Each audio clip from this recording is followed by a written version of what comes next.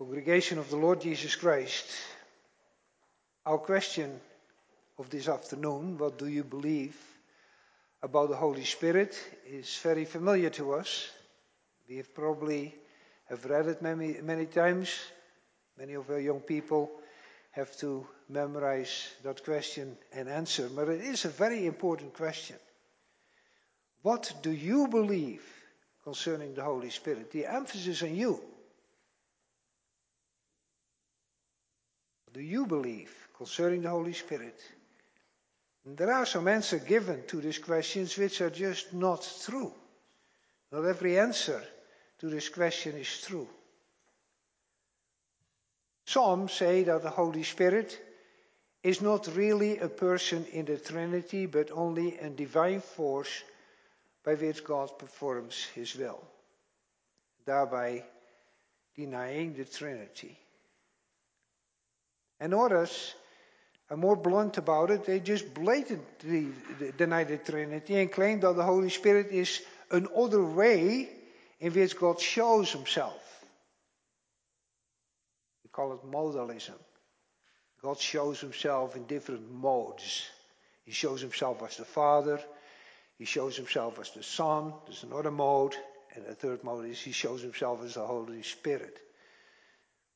But it's only one God. So they also deny the Trinity and thereby the only God there is. Really. So none of those answers are good. It's also important that we are able to answer this question, what do you believe concerning the Holy Spirit, in a biblical way, because especially from Pentecostal side, we, the Reformed believers, are accused that we neglect the Holy Spirit and his work, and therefore also in the worship of God. So we need to have the answer right. So just imagine that during this coming week, you're walking somewhere on the street, or you're out at your work, or wherever, and someone walks up to you and know that you're a person who goes to church, and says, what do you believe about the Holy Spirit now? What would you answer? Of course you all know what you believe about the Holy Spirit, but to just formulate an answer right there and then, that is accurate and that's good. It's difficult. But you will agree with me, we should be able, all of us, to give that answer. And with this, our catechism is a great help, because in that very short answer, it really summarizes everything you have to know about the Holy Spirit. The catechism does not give a very deep, learned theological answer. Books have been written about it, but the catechism, just a short answer. Because the catechism speaks to us. Not to theologians in the first place, but to us.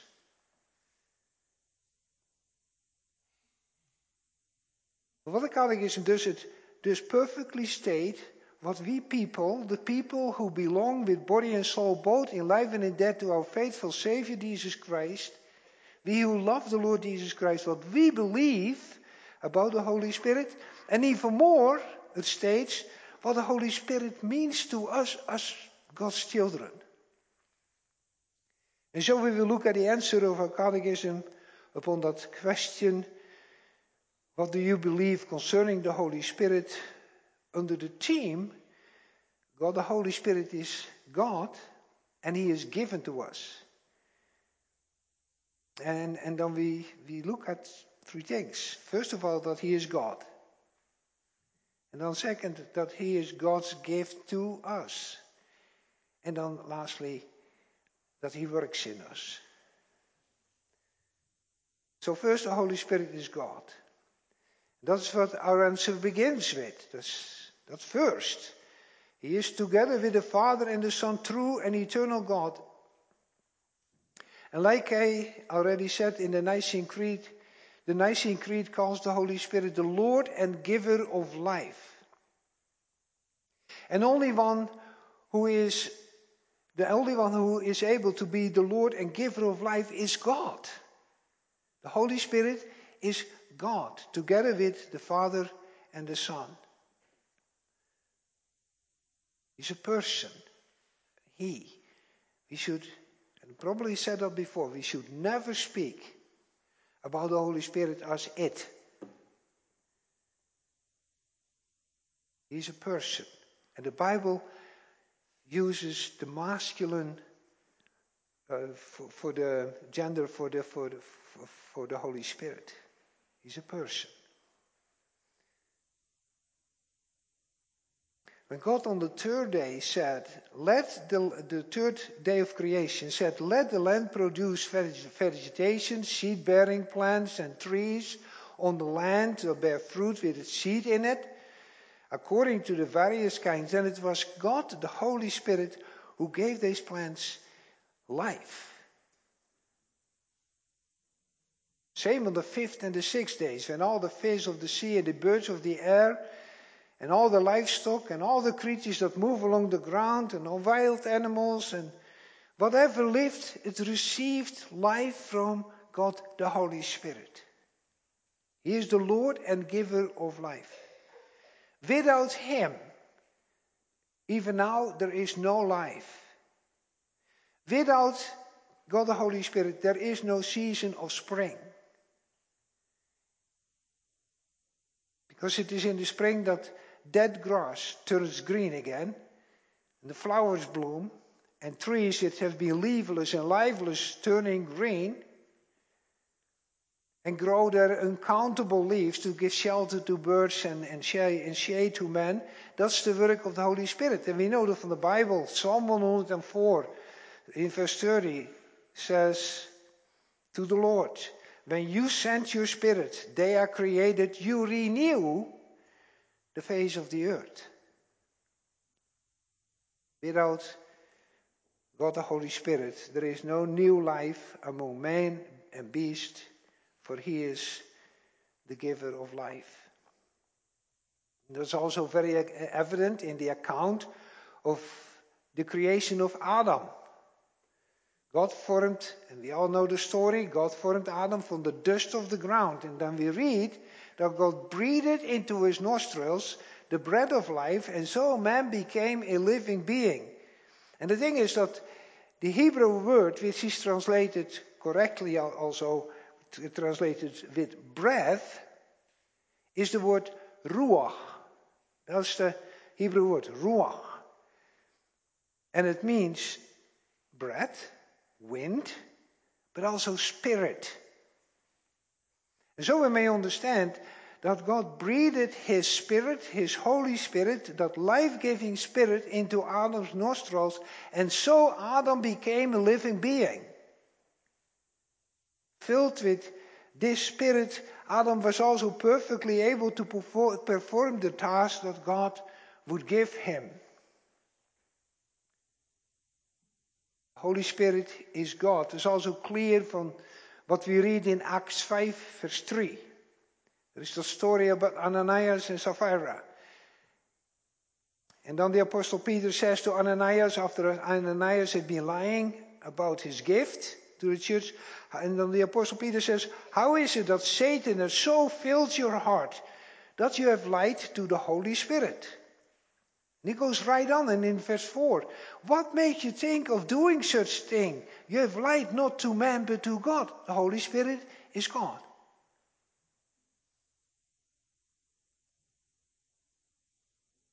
Now this Holy Spirit, this person in the Trinity, so teaches our catechism, is also given to us. And we look at that in our second point. He is God's gift to us. Now it is of course true that the Holy Spirit is at Pentecost poured out upon the church. But that's not what the catechism means this afternoon. That's not what the catechism means in its answer. So before we go into what our catechism means, with saying that He is also given to me, let's briefly look at the meaning of what happened at Pentecost. Because something different was going on there. Because you could say that with Pentecost, God, the Holy Spirit, came upon Christ's church. Yes, it came upon Christ's church in the same way in which we shall read so often in the Old Testament that the Spirit of the Lord, the Holy Spirit, came upon men such as Moses, upon Gideon, Jephthah, Samson. Remember, kids, every time that Samson does something that's with his superhuman strength, and said the Spirit of God came upon him, and then he lifted the gates out of the wall of the city and he threw them in the mountain. You know, and you read it about a lot of people in the Bible, like I said, Moses, Gideon, Jephthah, Samson, King Saul, King David, prophets such as Ezekiel and Micah. And let's not forget the Lord Jesus Christ when he was baptized. Upon all came the Holy Spirit in a special way, in order to enable them to perform their special task for which that the Lord had given them.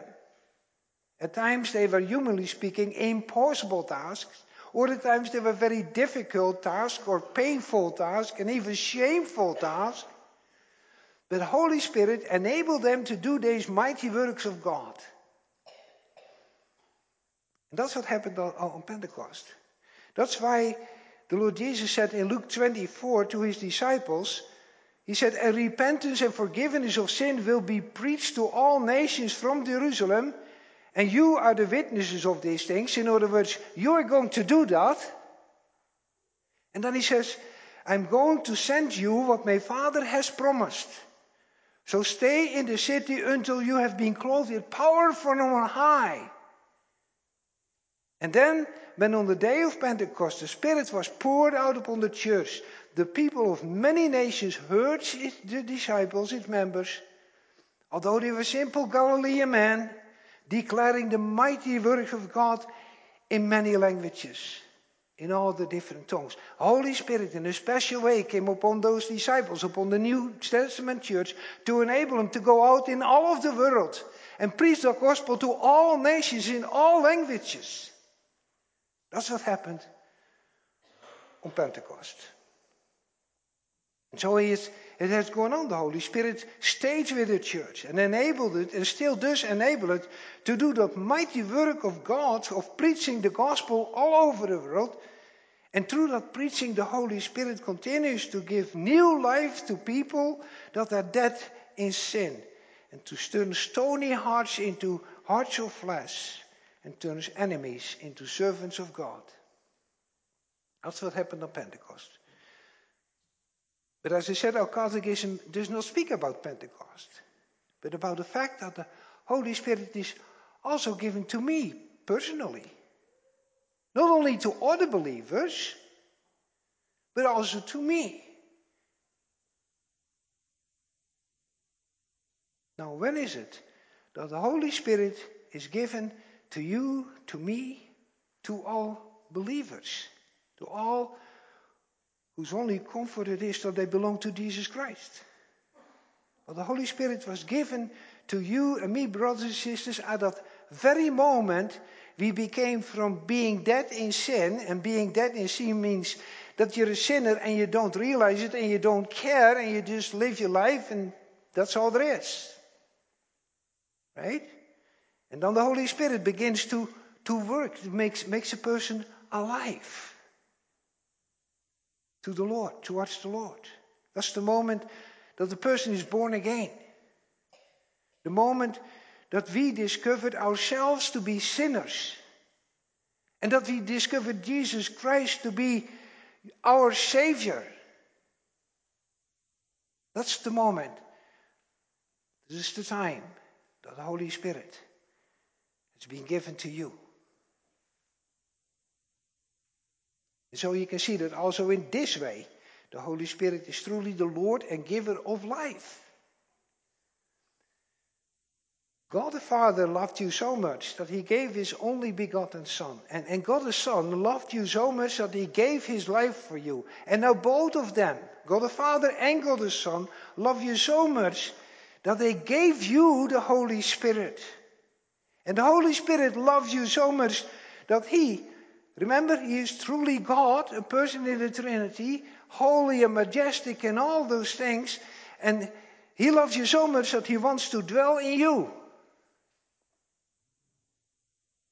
Now, isn't that an awesome thought?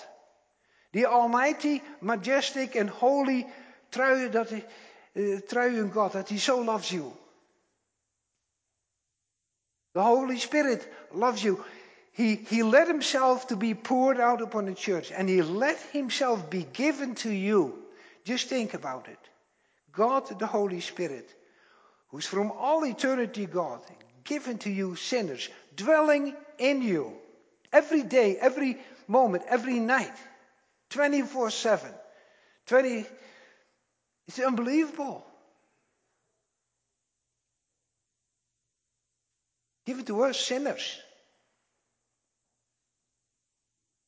Well, the Holy Spirit was given to Adam in a special way, so that Adam was truly in God's image, in true righteousness and holiness. And Adam was therefore also able to perform that mighty work of God, to rule over all that God had created. And we all know how it went. Adam disobeyed the Lord. And so Adam and we, all his offspring, became subject to physical, spiritual, even to eternal death. That happened, that's what we did. But the Lord loved. God loved. He so loved that he gave his only begotten Son. And the Son loved too. And he died for us. He died on our behalf, that eternal, spiritual and physical death. He did it on behalf of all those who believe in the Lord Jesus Christ. And now God the Father and God the Son give the Holy Spirit, that life-giving Spirit, to all those who believe in the Lord Jesus Christ as their Lord and Savior. To all those who from the heart confess that their only comfort in life and in death is that they belong to Him. Father and the Son, they gave the Holy Spirit to them to stay with them forever.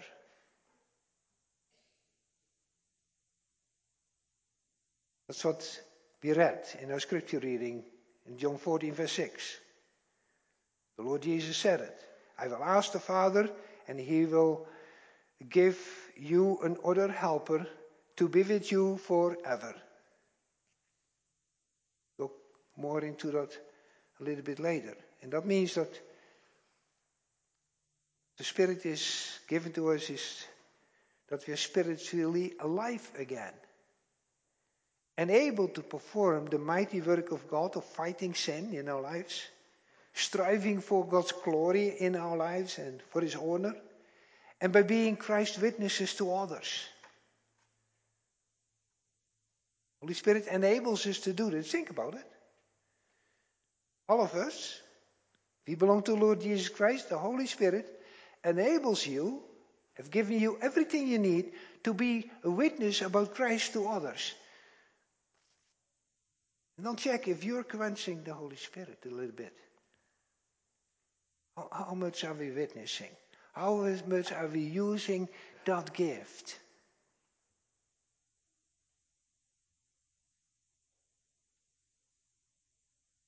Not enough, maybe, huh? Maybe not. It's terrible, but that's who we are.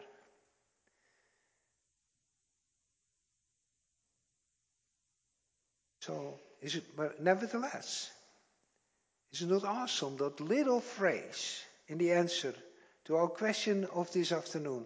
He is also given to me. Is it not totally wonderful that we, at the end of the day, in which we sinned time and again, in which we did not give God the glory as we should have, a day in which we tried to live according to God's commandments but failed, a day in which so many of the thoughts of our hearts were unholy, and still we may confess that the Holy Spirit is also given to me and lives in me forever. Is it not just mind-boggling and marvelous That we may know that God the Holy Spirit wants to be in us. And that we may trust that in spite of our weakness towards sin and all our failed attempt to clean up our lives, all our struggles to resist temptations, one day this Holy Spirit remaining with us will present us faultless before the throne of God. He will present us before the throne of God as prepared as a bride, beautifully dressed for her husband. That's how the Bible tells us. See, a thing like that is something no creature can do. That only God can do. God the Holy Spirit. And He does it in us. Awesome. So we may with unwavering hope and with abundant joy confess, the Holy Spirit is also given to me.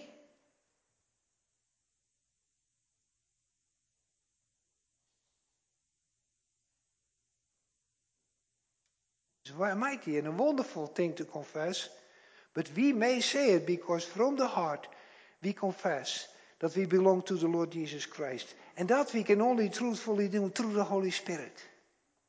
Nobody can say that Jesus is Christ without the Holy Spirit, the Bible says.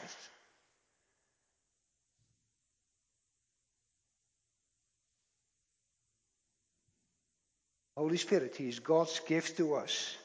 And He does His divine work in us, as we now look at in our third point. Holy Spirit works in us. So what does the Holy Spirit do in us? The Holy Spirit makes us share in Christ and in all His benefits, it says in our catechism. Now, first of all, the Holy Spirit gives or makes us share in Christ. And He does this by giving us, as the answer indicates, through faith. So He makes us by true faith share in Christ. So true faith, remember that? True faith is sure knowledge, whereby I accept as true all that God has revealed in His Word.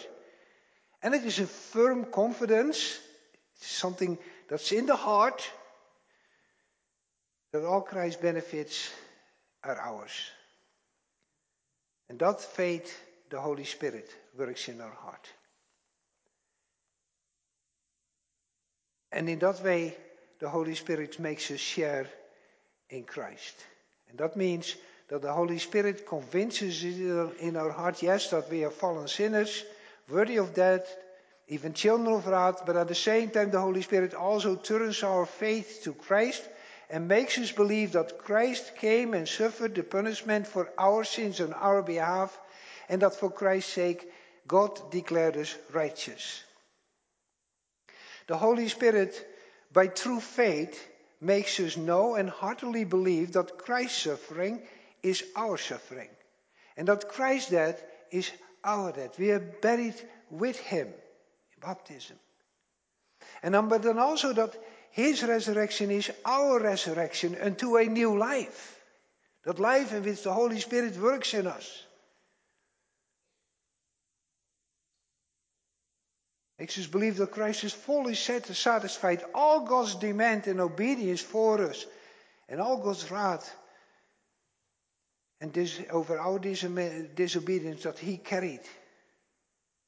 The Holy Spirit makes us believe that therefore God exalted Christ above every name and seated Him at the right hand of the throne in heaven.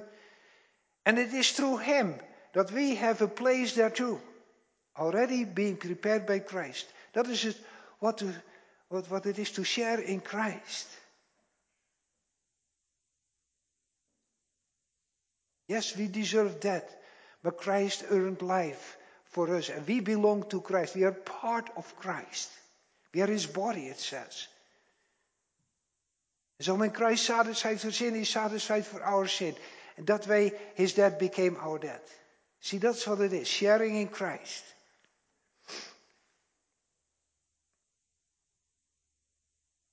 So now the Catechism goes on and teaches us that the Holy Spirit not only makes us share in Christ, But he also makes us share in all the benefits, all the blessings of Christ's work. And that means that we know and that we believe and rejoice and find comfort in this. That God the Father loves us as his beloved children. And that nothing can separate us from his love. Just as nothing can separate the Lord Jesus Christ from his Father's love. And the Holy Spirit, he works hope in us. He not only teaches us that we are God's children already now, but that the glorious future awaits us because we are heirs of God and joint heirs with Christ. The heirs of the kingdom. Holy Spirit in his work directs the eyes of our faith upon the riches we will inherit. The riches of complete freedom from sin and its curse. The riches of God's continuous favor toward us. It's coming. That you live every moment of every day knowing that God approves 100% of you. Nothing needs to be forgiven. It's one of the riches that await us.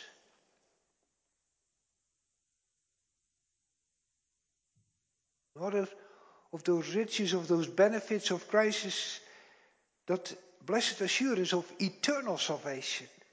Surrounded by a hostile world, the Holy Spirit reminds us that the sufferings of the present time are just not worthy to be compared with the glory that shall be revealed in us. So, brothers and sisters in the Lord, do you not long for a time that you may enjoy all those riches, those benefits, to the full, completely, and undisturbed by sin? Do you long for that? It's the Holy Spirit working in you. Do you not look forward to the time that you may be so close to your Savior, you see him face to face, that you may enjoy your Father's heavenly presence face to face? Something that you look forward to. The Holy Spirit is working that in you. Do you get tired of the sin and sinfulness of your own heart, that old nature? You long for the time that too is made new. And do you so eagerly await the adoption, the redemption of your body? Again, the Holy Spirit works that in you. The Holy Spirit not only works in us the desire and the faith to pray to our Heavenly Father, but he also prays for you with groans that words cannot express. What does that mean? It means that in time of grief or anxiety, great sadness, or great excitement, you want to pray and you can't find the right words to say. The only thing that you can do is look up to heaven and sigh and cry. At the same moment, the Holy Spirit prays for you with groans.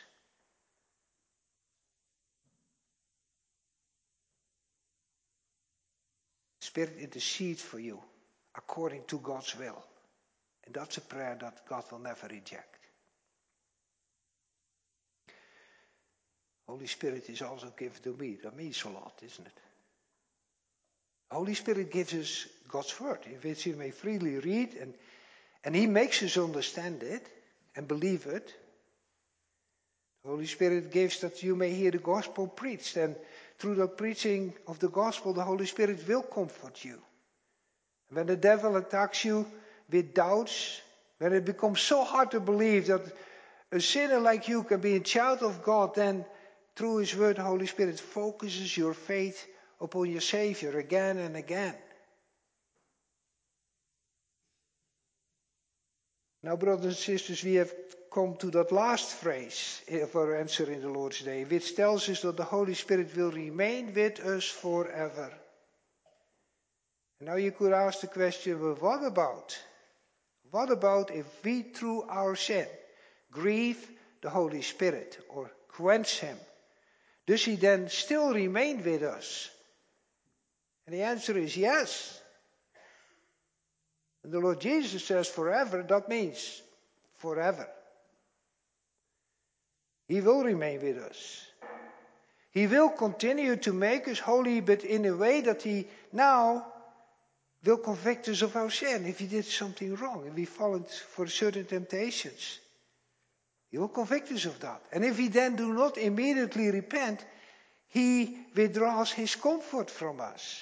And then we begin to feel as God is so far away from us. And in such times that he withdraws his comfort from us, we will have a hard time getting ourselves to pray. And when we do, it seems that our prayers are not reaching God. And then we look for comfort and we do not find any. We look at the most favorite Bible passages we can remember and they don't say anything to us. And it's with the sermons the same. You feel alone. And your heart reaches out to God. And then there comes the moment that the Holy Spirit, who remained with you, uses all that to move you to cry out to your Father again. Father, I have sinned. And at that moment of repentance, of confessing our sin to the Lord, we'll find ourselves a gracious and a forgiving God. But all that time, the Holy Spirit remained with you, has been working in you. And so he will remain with you. Brothers and sisters in the Lord, the Holy Spirit will teach, shape, and comfort you all of your life. He will remain with you forever. The Holy Spirit will remain with you through death. That's why the Bible teaches that your death is not really death, but it is a laying off of the corruptible flesh, so that we may be clothed with incorruptible glory. That's what happened when God's people pass away. They lay off something that corrupted them all his life. And they may take up something that is absolutely holy and glorious and can never sin again. Holy Spirit will still be with you when you appear before God's throne. And having clothed you into all those benefits of Christ, he will present you faultless before the presence of God's glory. Brothers and sisters, young people, here is the question again. What do you believe concerning the Holy Spirit? And now say it with me, in your heart, but with all your heart. First, he is together with the Father and the Son, true and eternal God. Second, he is also given to me, to make me, by true faith, share in Christ and all his benefit, to comfort me and to remain with me forever. And now all that is left to say is, Amen.